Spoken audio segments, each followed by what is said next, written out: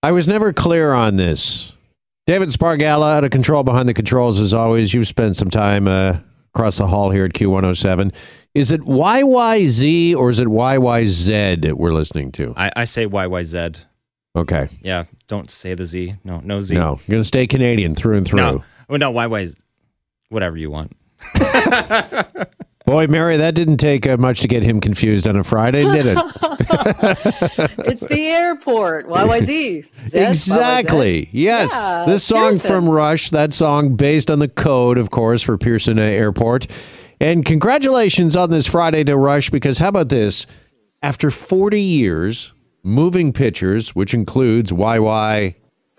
Zed, thank you, is hitting new heights on the Billboard charts. Moving Pictures first released back in 1981, and it is back on the charts thanks to the 40th anniversary reissue. For those that don't recall, maybe weren't around in 81, this great album from Rush, Moving Pictures, includes not only this track, YYZ, but also includes this little song you might recognize.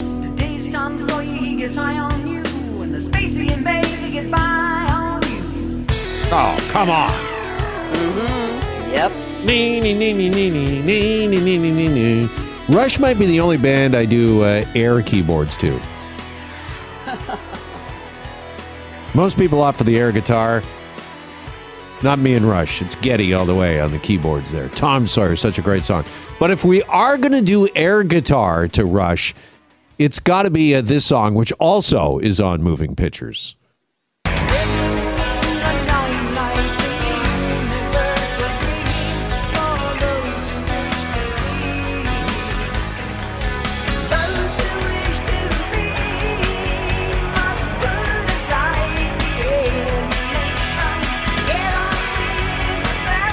Yes, Limelight. Okay, so Moving Pictures, it re-enters the Billboard charts. How about this? Top album sales at number 2. It's number 2 this week.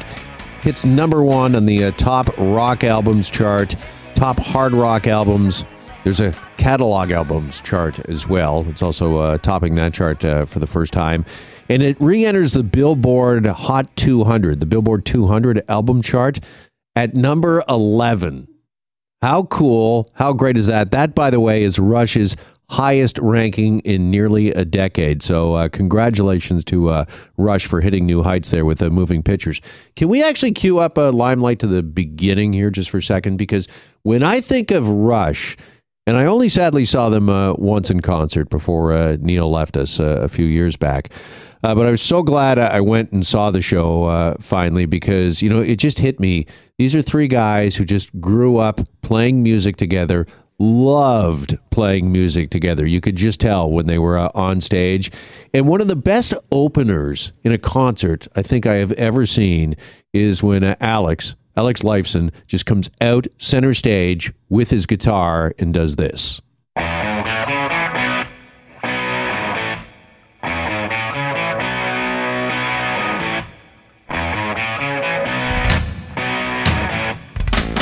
Okay, sorry. Doesn't get better than that. So good. So good.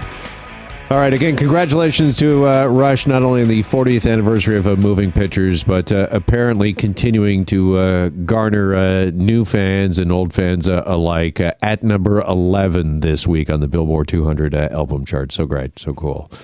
Okay, Montreal City Council, they have passed a bylaw this week that caught our attention, because this new bylaw is actually going to limit the distribution of advertising flyers to households that request them.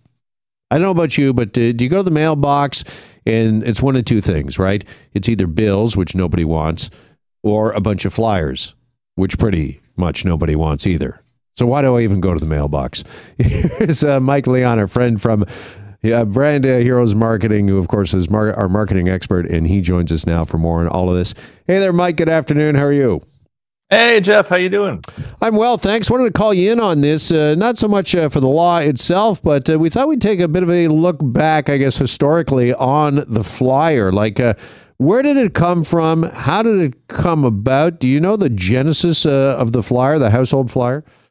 I mean, I couldn't point to the exact genesis, but what I could tell you is, back to when I was a kid, and I'm going to be dating myself here. My parents had the coupon clipping shelf that was attached right by the phone, which was that old kind of accordion style phone cord. And they used to clip out all these coupons from the newspaper and from flyers, put it in there. And then when we go shopping, we would take those out. And that became the dominant way of getting savings across to people. It was in those flyers. And, I still remember a friend of mine had a paper route, and he would have to take those flyers and he'd have to insert them in the newspaper, and then he'd have to bring the newspaper to people's doors. And, it was as Canadian as apple pie or hockey or the weather. And probably as Canadian as that was people throwing out those flyers because they just started viewing it as noise. And, for brands doing it, I think it sort of became the expectation that, if you had a product to sell and, you were discounting or you were trying to get information out there, flyering would be a part of that. But Jeff, there's so much of it that I think people just became predisposed to just viewing it as a distraction. So at some point it kind of crossed over or crossed a line, but there was a time when flyers, obviously they worked at one time or another, and maybe for some companies they still do, or they wouldn't be investing in them. They wouldn't be still using them, right? Well, you know what? I think there's a bit of a thought on this, and there's a philosophy among marketers that mail, like physical mail, still works, and some believe that it does work, whether it's in a flyer or whether it's like a piece of direct mail. Sometimes when people go to a mailbox, even though they might be frustrated that they're getting this, it's still commanding their attention. But there's also a school of thought, and I tend to kind of be in this school of thought as well too, that generally marketers want to reach people where they are. You want people to want to see their message, not to view you as a distraction. And so with flyers, I personally have always kind of looked at them along the same basis as getting those telemarketing kind of calls. So I think if you're going to do it, you have to have a very, very compelling reason for people to want to pick it up. And usually that reason is some sort of discount or some sort of saving. But, with this Montreal article, I don't think there's anything that denies the amount of paper that flyers generate. Right. And if you look at like the percentage of people that actually pick up those flyers, Jeff, it's super, super low. So the game that you're playing is you're playing a volume game. Pump out as many of them as possible and hope that 3 to 4% of the people will actually pick them up. So environmentally, that's a lot of paper. Well, environmentally, just consciously, you just can't continue to do that. I know the mayor of Montreal has said that we're on the right side of history with this new bylaw, noting that, how about this, 800,000, nearly a million, 800,000 flyers end up in the city's recycling center each and every week. That equates, Mike, to 40 million flyers per year going to recycling centers.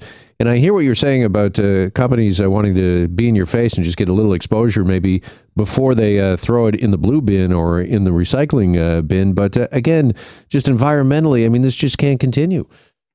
Well, you're right. And, the reality is there's other ways to reach people now. A lot of households have cell phones, at least one cell phone per household. Digital ads are cheap. They're easy. You can target them. Like you can do pinpoint targeting so you can get them in front of the right people. And then you can update them super easily. So it's a cost-effective way for the brand to get in front of people. It's also a way for people to kind of pick and choose the ads that they want to get as well, so that they are more receptive to it and they're not just having messages thrown at them. So I think in a lot of ways, this is one of these situations where just, the technology has just kind of passed flyers by.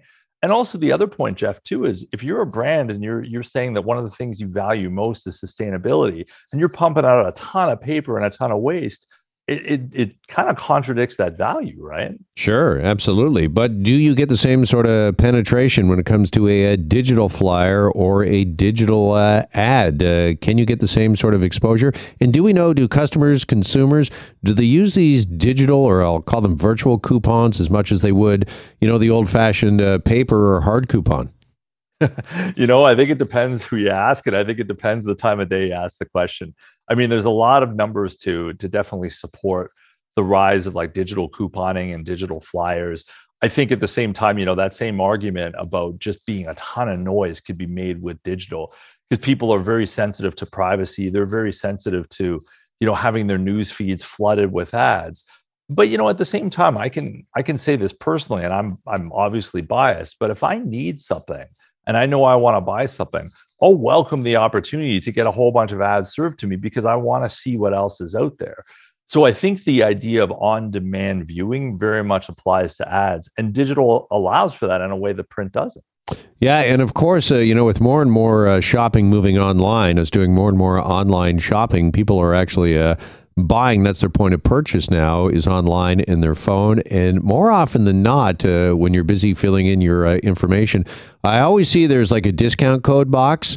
And I always think to myself, why don't I have that discount code? There must be a discount code here somewhere. And, I've done this a couple of times, Mike, is you email the company and they will actually send you a code. Well, totally. And you know what, Jeff, you bring up a really good point, because the other layer to this, and this also supports digital as well, is the whole point system. If anybody has PC Points, they've done a phenomenal job at this. And what it's really done is it's gamified the whole idea of savings. I see this with my wife. I go to Loblaws and she says to me, look, I've loaded offers. Make sure you buy those. And, I'll go in and remember, right, I got to pick this up. And that's what it does. And that's the beauty of something digital based. I'm not discounting print, but I think it is a very valid concern that the article brings up around, what happens when you're generating this much waste. And, of course, there's hidden waste associated with digital that we don't see, like server space and all sorts of other stuff. But environmentally, it does represent another option. All right, Mike, appreciate the time as always. Thanks so much for this on Friday, and have a great weekend. You as well. All right, Mike Leon is our branding expert with Brand Heroes Marketing. And we're back after this break here on the Jeff MacArthur Show. Hi, it's Shauna, and I might be a bad parent because my kids think French fries are vegetables. Hey, it's Ryan, and I might be a bad parent because I went out for wings when my wife was in the hospital after giving birth. Johnny here. I might be a bad parent because in my house, the tooth fairy gives pocket change. But we're not alone. Len emailed us and said his 6-year-old daughter's Tarzan moment going from love seat to lazy boy by curtains made him more proud than any dance recital. And Andy left his 2-year-old at the rink. All right, guys, I'm sure we're not alone. Like Andy's kid. For stories and confessions like this, make sure you check out our podcast. It's called Bad Parents, and it's available wherever you get your podcasts. I left a glove at the rink.